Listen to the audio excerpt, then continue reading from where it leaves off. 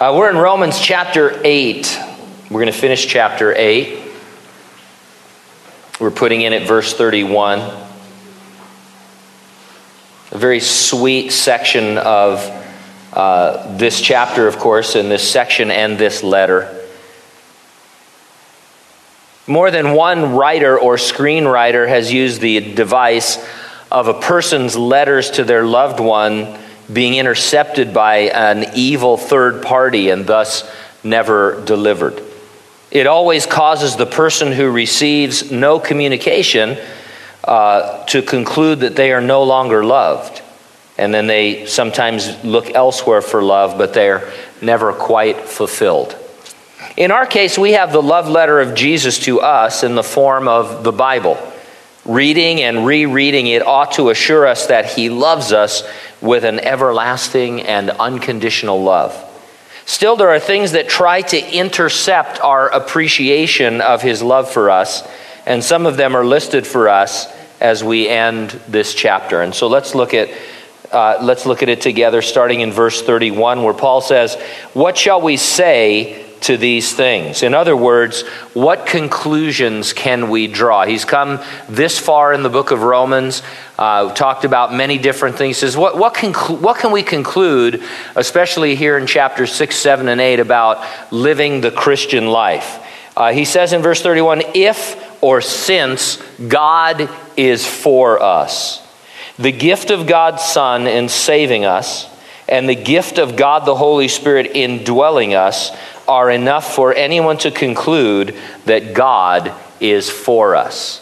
God who did not spare His own Son, but gave Him for us. The historical fact of the birth and the life and the death and the resurrection of Jesus Christ. God is for us, for the human race. Therefore, he says, who can be against us? Well, it's interesting. Lots of people and creatures are against us. The devil and his demons are against us. Sinners are against us. Things are also against us. Things like the world and the flesh. They want to intercept the understanding that Jesus loves us. And so he isn't saying who can be against us like there isn't anybody. He says there are some things against us, but you have to understand that they cannot interfere with or they cannot intercept the love letter that the Lord has written to us. Verse 32, "He who did not spare His own Son, but delivered Him up." It is the highest, the greatest proof of the Father's love for us that He sent Jesus to die. Delivered Him up is a summary of all that the cruelty of man did to Jesus, especially in His final hours. Acts 2:23, I'll just read it to you. It says, "Him being delivered by the determined purpose and foreknowledge of God, you have taken by lawless hands, you've crucified and put to death." And so Peter, talking there in Acts chapter 2, he establishes that it was the plan of God from before the foundation of the earth to send Jesus into the world. It thus greatly amplifies God's love for us, knowing ahead of time what it would cost Him, and yet He came for us anyway. Verse 32 goes on and says, "For us all." He delivered Him up for us all. Now the us all, I believe, is the whole human race, but especially those who believe. If you are a Christian, you can be assured that God loved and loves you personally, and that He demonstrated it by delivering Jesus to die in your place as your substitute. He goes on to say, "How shall He not with Him also freely give us all things?"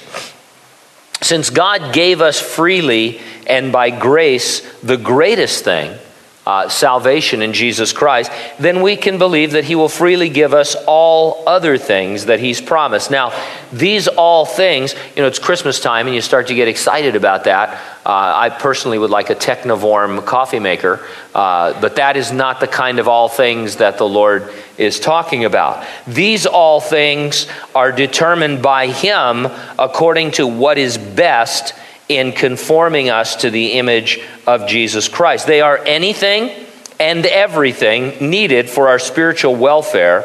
In other words, His love, while unconditional, is still purposeful. God doesn't spoil us. by giving us things that we don't need. Now, we all have things that we don't need, but I don't want to get into that because I would just feel bad for you.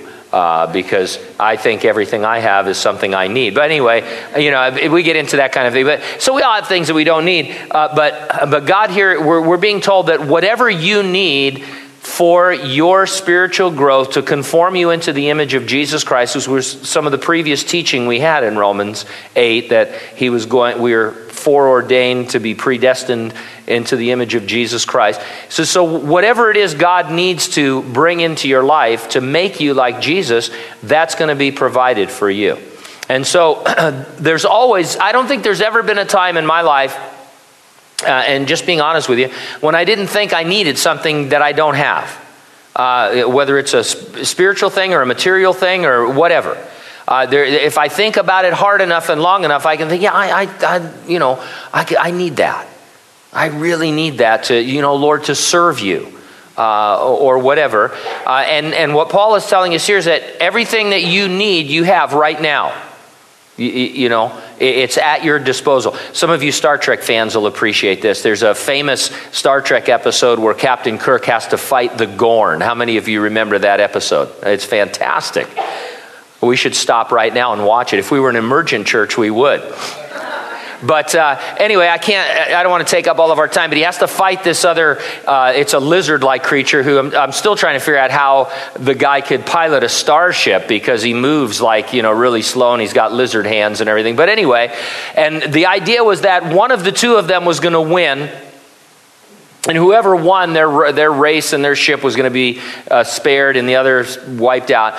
And the Metrons who were behind all of this, who were super powerful beings, they kept saying, everything you need to win this battle is provided for you. And, Captain Kirk finally put it all together and he made a bazooka out of bamboo and phosphorus and stuff. And Spock was like, yes, he gets it. And the doctor was, what does he get? And it's just a great Star Trek. And he blows the Gorn up, but he doesn't kill him. And then he refuses to kill him, showing mercy. And the Metrons, who look strangely like Greeks, they say, oh, there's hope for the human race. And you say, yes, Captain Kirk. But anyway, everything that you need for spiritual growth, it's provided for you. It's just, you just don't always recognize it because you're growing in ways that you don't want to grow.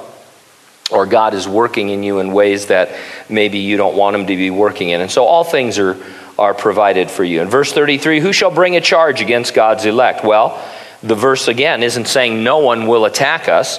It's saying that their attack doesn't lessen God's love. This is the point tonight.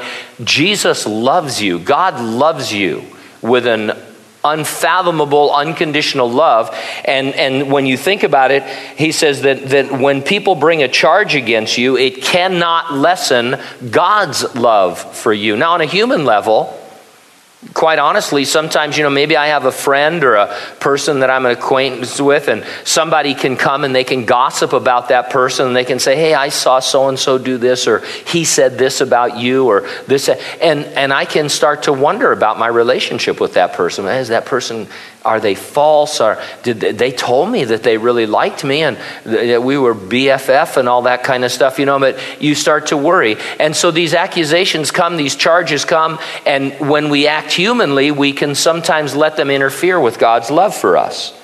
I can't help in this verse where he says, who shall bring a charge against God's elect?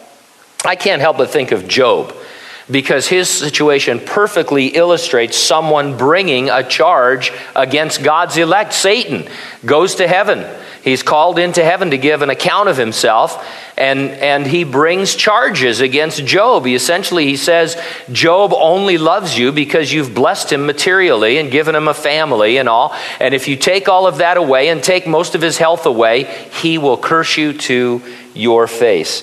And God says, yeah, that's not going to happen. Go ahead, do whatever you want to him up to that point. And the devil must think, hey, whoa, it's my lucky day, hit the jackpot and stuff. And he goes and he wipes out Job's family and his goods. And, you find Job sitting in an ash heap with a potsherd scraping boils.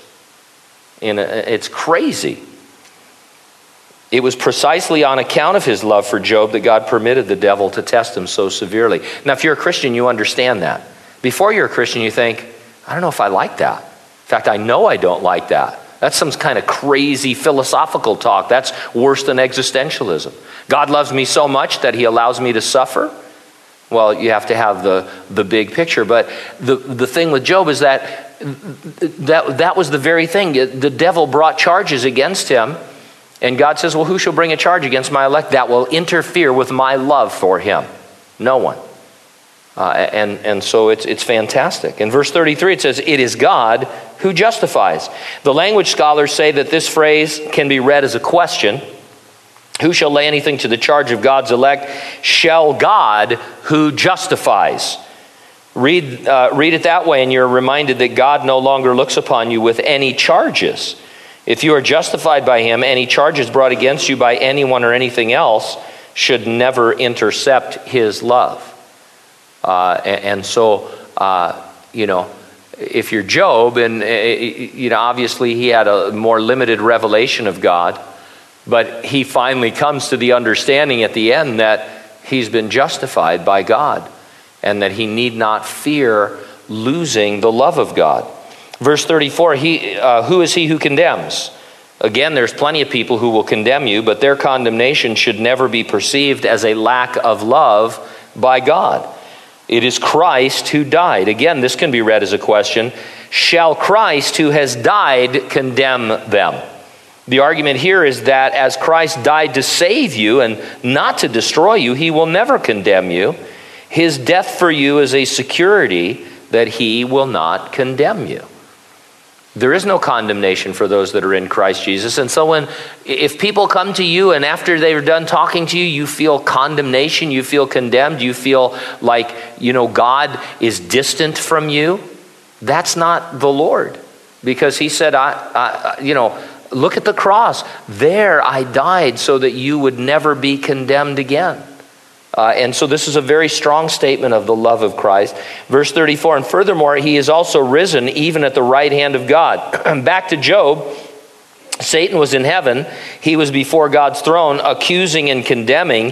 Here we see Jesus is at the right hand of God, loving on us. And so I'll take that any day. If you only have part of the picture, you've got, God seated on the throne. I try not to have a mental picture of that. I don't know what God is a spirit, and I see in Revelation the throne and all that, but it's kind of freaky, until we get there and have spiritual eyes. But God's on his throne, and then there's the devil, and he's just accusing you and spitting out poison and vomit against you. And it's just, Gene this and Gene that, and in private and this, he said this and he did this and he did that. And if that's all you see, you think, wow, I'm in trouble. Because 99% of what the devil says is true about me. You know what I mean? It's not that the devil lies about you. He doesn't have to go far. He just tells the truth. He goes, hey, I know for a fact that Gene did this today. He had an opportunity to serve you and he didn't. He skipped his devotions. He did this. All of us fail every day. And so the devil's there accusing you. But then you got to look over to the right hand of the Father, and there's Jesus Christ with a big smile on his face, just waiting for the devil to blowhard himself out. And then he says, hey, Father, Gene belongs to me. He's my friend. And we're working this out. And the Father says, okay. Is that all you have to say? Devil? And so that's the idea. See, we a lot of people, hopefully none of us, but you all know people who live with tremendous condemnation as Christians. They just walk around with their heads down, feeling like failures. And I'm not saying, Paul earlier said, shall we sin that grace might abound? God forbid. He goes, but Jesus is for you. And when these things are against you, Jesus remains for you. And he loves you. The movies portray people who say they love a person, but when difficulties come, they abandon them. The person who truly loves steps up and takes the hit. Jesus stepped up for us, and now he intercedes for us. He took the hit for us, and he is there always. Verse 35, who shall separate us from the love of Christ? The love of Christ is the love he has for you. It's not just that it is his nature to love, and so he has to love you. You ever think that? I'm a human being, therefore God must love me. He wouldn't love me if it was just me. But then you don't understand the nature of God then. He would. His love was proven on the cross when he took your place. It's illustrated in many romantic metaphors in the Bible, is it not? Sometimes we talk about the love of God as if it's almost a sterile kind of an attribute of God. He's, omnipotent and omnipresent, and he loves. And certainly there is that aspect to unconditional love, but God goes to great pains throughout the Scripture to also describe not just human love as a romantic thing, but divine love. His love for you, he says, can be compared to a romance. It's like the love of a man for a woman in a marriage. He compares his love for Israel as if he is their husband and they are his wife in the church. Christ is the bridegroom and we are the bride. And there's books and metaphors all over the place because God wants you to know that this is a powerful love. It's an emotive love. It's a feeling that God has as well as just his nature. It's illustrated that way. And so it's not just a duty that Jesus took upon himself. It is his delight. Sometimes there's nothing wrong with looking at the cross and seeing the legal aspect of it and God paying for the debt of sin and purchasing us out of slavery and all of those kinds of transactions. But there's also a love aspect, a very powerful romantic love aspect. And I think when we leave that out, we do despite to the character and nature of God, because in moments when we doubt his love or we think, well, God loves me, but he only loves me judicially because it's his nature. No, God is passionately in love with you the way a husband loves his wife, as it were. That's the closest thing that he can compare it to.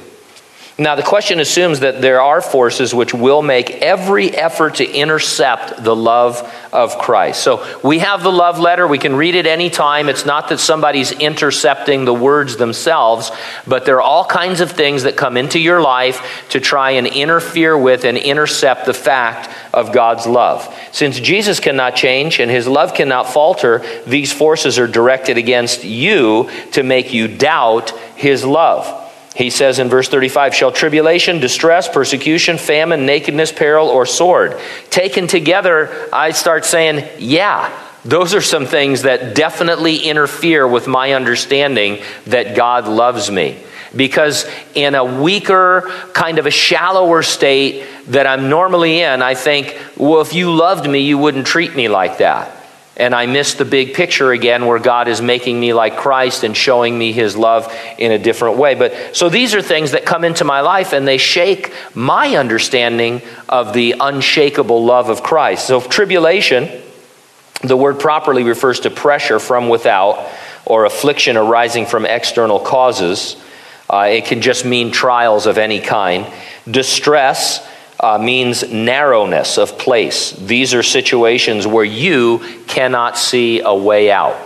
And those are pretty common as you walk with the Lord. You keep, many times I thought, well, Lord, there's just no way out of this. There's no, unless I do this. And you become like we talked about on Sunday, become like Abraham. You think, oh, there's a way out, but it's not God's way. It's kind of a human effort way or whatever. So you're sometimes in distresses. Persecution, this is the specific trial or trials that come simply because you're a believer and take a stand for Jesus Christ. Famine, we haven't really experienced shortages on that level because we have lost everything for the sake of the gospel. And that's what we're talking about here. Some of you have been through hard times. Some of you remember the gas crisis of the 80s when we had Jimmy Carter as president and you had to fight people for gasoline and, it was crazy, So there's been shortages and some of you have that kind of it. But he's talking here about being impoverished for the sake of the gospel, having everything taken from you because you're a Christian. Peril is a general word referring to danger of any kind. If this is intended to be a progression, then you can see at once you've lost everything, then you're literally homeless, then you're in great peril. And then sword, as if the preceding weren't bad enough, you could be martyred. And so Paul says, here's some things. But the point is that all these could occur, and yet they cannot in any way alter Jesus Christ's love for you. You may not feel the love when you're in a famine or a peril or being martyred, but his love for you is just as powerful as ever. And remember, that's our point tonight, is that these things come into the lives of Christians, sometimes more frequently in some places and in some lives than others. Some lives are characterized by them their entire life. Others have, meaningful trials from time to time. But when you start to wonder, does God really love me? The answer to that is what? Yeah, he does. And if anything, these things prove his love for you. Verse 36, "As it is written, for your sake we are killed all day long. We are accounted as sheep for the slaughter." That's Psalm 44:22. God's saints in the past were thus mistreated. Do we conclude that God did not love them? Do we conclude some failure or fault in them was a reason for the Lord to turn away from loving them, thus separating his love from them? No, quite the opposite. When we see Job or Joseph or Abraham or David in some trouble or distress or persecution or famine or peril, we understand with hindsight and with insight that it was precisely on account of God's love that they were mistreated. When we see an Old Testament prophet killed by the sword, we rejoice that he was so loved by God. And that's the mentality. I mean, seriously, when you read the story of Joseph, and a couple of times when Joseph is like never wavering in his faith, but he's wondering, why am I still in prison? What's going on? You're thinking, come on, Joe, hang in there. This is one of the greatest stories ever told. Turn the page, buddy. In a few minutes, you're going to find out that they were against you, but God was for you. And we know, yeah, go Joseph. And then it happens to you, and you think, oh, God is against me. Because we don't see the end of the story. Well, we do. Actually, we see the very end of the story when we're home with Jesus. And so we look at these guys and we think, wow, David's living in caves. Hallelujah. He's being chased by some crazed, demonized king. This is fantastic. Think of the lessons that he's learning. Thinking of the lessons we are learning from learning the lessons that he learned. Daniel's thrown into the lion's den. This is going to be rich. What's going to happen? The next morning, he's going to be there tickling lions. And then as an added bonus, Darius throws in the guys who had him thrown in. It's fantastic. And you and I were like, yes, this is great. And then a trial comes our way and it's like, I need help right now. God doesn't love me anymore. I don't know what I'm going to do. There's no way out. This is the end of my life. I might as well kill myself. And we're like, no, you just don't see the end of the story. Nothing can separate you from the love of God, which is in Christ Jesus. It's fantastic. In all these things, we are more than conquerors through him who loved us. On the phrase more than conquerors, Dr. McGee writes, how can a sheep for the slaughter be more than a conqueror? This is another wonderful paradox of the Christian faith. What does it mean to be more than a conqueror? It means to have assistance from another who gets the victory for us, who never lets us be defeated. Daniel in the lion's den, he didn't have any crazy ninja moves. He wasn't the lion whisperer. His three friends thrown into the fiery furnace by Nebuchadnezzar. There are scientists who are trying to prove that in these types of furnaces, there are cold spots because of drafting and stuff, and that it would be. And you know what? I say yes. All right. I'm a friend of science. So let's say they can prove that in a certain type of clay furnace, that there's a spot where you could actually stand there and not be burned up. So God anticipated that, and so he lets you know that when they threw them into the furnace, it was so hot at the entrance that some of Nebuchadnezzar's guys burned up. And so there was no chance that, they didn't get together and have their little strategy and say, we just need to get to, we need to get to the vortex in the middle of this furnace and we'll be all right. They didn't get in there and find the vortex and then have the heat get turned on. It says he turned it up 7 times hotter than it had ever been. I mean, the thing was, it's going to blow, Captain, kind of a thing.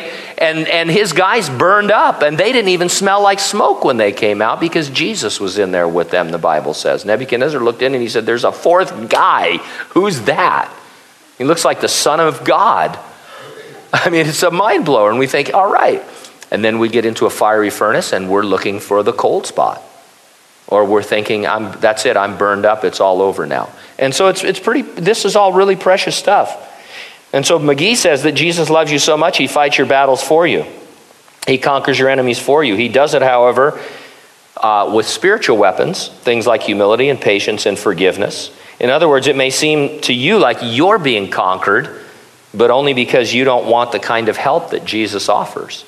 Tonight we have a little heart spark verse that talks about praying for those who mistreat you and persecute you and all of that. And that's not the kind of victory that I like. Those aren't the kind of movies I go see. When you're watching some of these, movies where people deserve justice, you don't want them being forgiven. You want their heart cut out. And so then we apply that to our own life and you think, oh, so this is victory, my humility, my patience, my kindness, my sacrifice, turning the other cheek, giving my coat away, those kinds of things. And the Lord says, yeah, because you're becoming like me. And secretly we all want to be like Jesus, don't you? I mean, it was the greatest life ever lived. Not just because God said so, but it just stepping back. There's no greater life than that. People in the world who don't know Christ and aren't Christians and aren't even religious look at a person, if you ask them who's maybe the greatest person who ever lived, they might say somebody like Mother Teresa, right? Everybody loves Mother Teresa because of her heart and her sacrifice and all that. Well, Jesus, the Son of God, come to earth, human flesh and all, giving up what he gave up, ministering the way he ministered, not to accolades like a Mother Teresa, but to the cross. It's the greatest life ever lived. It's Mother Teresa to the million time million degree, And so, if you ever find somebody who really is into Mother Teresa, say, hey, Jesus is the person that you need to be looking for because he really did this stuff to a degree that no one ever can fathom. Because he was God and put all that aside in order to be a man. And so it's fantastic. Paul says, through him who loved us. Notice the past tense, loved. Jesus loves us still, and we know he does because he loved us at Calvary and died for us. Through him is a reminder that we can do nothing without him, but all things through him. The very trials themselves draw forth his presence and sustaining grace. Again, Paul's point was and is that these things, which on the surface seem separators, are really connectors. They connect us to the deepest understanding and experience of the love of Christ. I think that we do not produce tough Christians anymore. The slightest trial throws us. We immediately feel insecure in the love of Jesus Christ. And rather than settling in with our love letter for a long wait, we begin to seek love elsewhere. Some seek it in the material realm by turning or returning to old habits. We seek to fill the perceived void with the very things that left us empty in the first place. Others seek love in a more spiritual realm, but one in which the Word of God isn't really the final authority. They look for the love of Christ through methods not authorized or soundly condemned by the Bible. These folks act as though they are not receiving any love letters. They're letting all these things, in a spiritual sense, intercept the plain words of the Bible. Maybe you've known somebody like this, or maybe you've been this way where you in a sense, you feel like you're not receiving any of the love from the Lord. It's like and you need to remember it's still coming, because none of these things can really, truly, spiritually interfere with it. And Paul says in verse 38, "For I am persuaded." One version translates it, "I am certain," not the slightest doubt in his mind. "I'm persuaded that neither life nor death," he's going to give us a long list of things that we again think, separate God's love. "Death is the most terrible and terrifying of enemies. He strikes all ages and at any time. Making death notifications for the past 15 years has given me a new appreciation for death's non-discrimination. Death cannot separate us from the love of God, which is in Christ Jesus. For a believer to be absent from the body is to be present with the Lord. Death has no sting. It's even to be preferred in the sense that it ushers us into glory. Life seems an odd choice, but upon reflection you see it's an insightful choice. Daily living can distract us in such a way that we fail to reflect upon the Lord's love. And then when trouble comes, we're off guard. Verse 38 goes on to say, neither angels nor principalities nor powers. These seem to refer to angelic beings that are arranged in various hierarchies. They cannot interfere with the Lord's love for us. Verse 38, nor things present nor things to come. Things present include calamities and catastrophes. Many terrible things happen. They happen to good people. They happen to God's people. Do they separate me from the love of Christ? Only if I let them. He loves me no less. In fact, his loving presence reassures me in them. One of the things that is one of the greatest testimonies of the Christian life, you've all seen this, is the person who's going through some awful tragedy and has the peace of God which passes all understanding. And you think, wow, that's amazing. It's a great testimony. Things to come are worries about tomorrow. Worrying can't change them. And besides, God is working all things together for good. Height nor depth have been variously understood. It seems likely Paul was referring to prosperity and elevation in this life versus poverty and contempt in this life. Wherever you're at on that scale, Jesus loves you no less, nor any other created thing. And so this is everything else in God's creation. So Paul hits some of the key things, and he says, yeah, there's really nothing that can separate you from the love of God, which is in Christ Jesus our Lord. Spurgeon spoke of the confidence great men and women of God had in God's love in ages past. He said they did not speak of Christ's love as though it were a myth to be respected or a tradition to be reverenced. They viewed it as a blessed reality, and they cast their whole confidence upon it, being persuaded that it would bear them up upon eagle's wings and carry them all their days, resting assured that it would be to them a foundation of rock against which the waves might beat and the winds blow, but their soul's habitation would stand securely if founded upon it. I came across this quote: the Bible is God's love letter to us, not a love letter conveyed in one systematic context, but one that comes through a diversity of times, places, people, experiences, and stories that make it so rich. Billy Graham is quoted as saying, the Bible is God's love letter to us, telling us not only that he loves us, but showing us what he has done that demonstrates his love.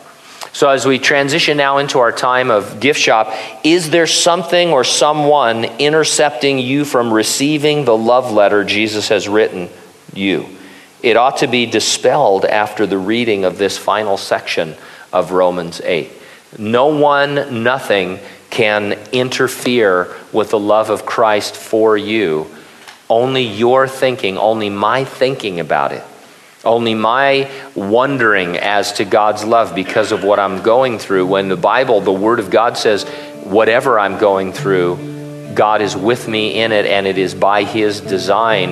And just like these Old Testament and New Testament characters, I will be able one day to look back at my life and see that I was thrown into the lion's den, I was thrown into the furnace, whatever it might be. I was sold into slavery, I was put into prison precisely so that God could show me his love, not to interfere with it. And so we need to get our mind on correctly. Amen. Let's go into a time of prayer, and as we do, as the Lord would put something on your heart to share as a word of prayer, or maybe a prophecy from reading the scripture. If you have the gift of speaking with tongues, this is a meeting at which we will do that decently and in order. But especially tonight, because I had that little heart spark about being persecuted and mistreated. Maybe there's someone or some situation that's really just hammered you, and you need to pray for that person, not about that person.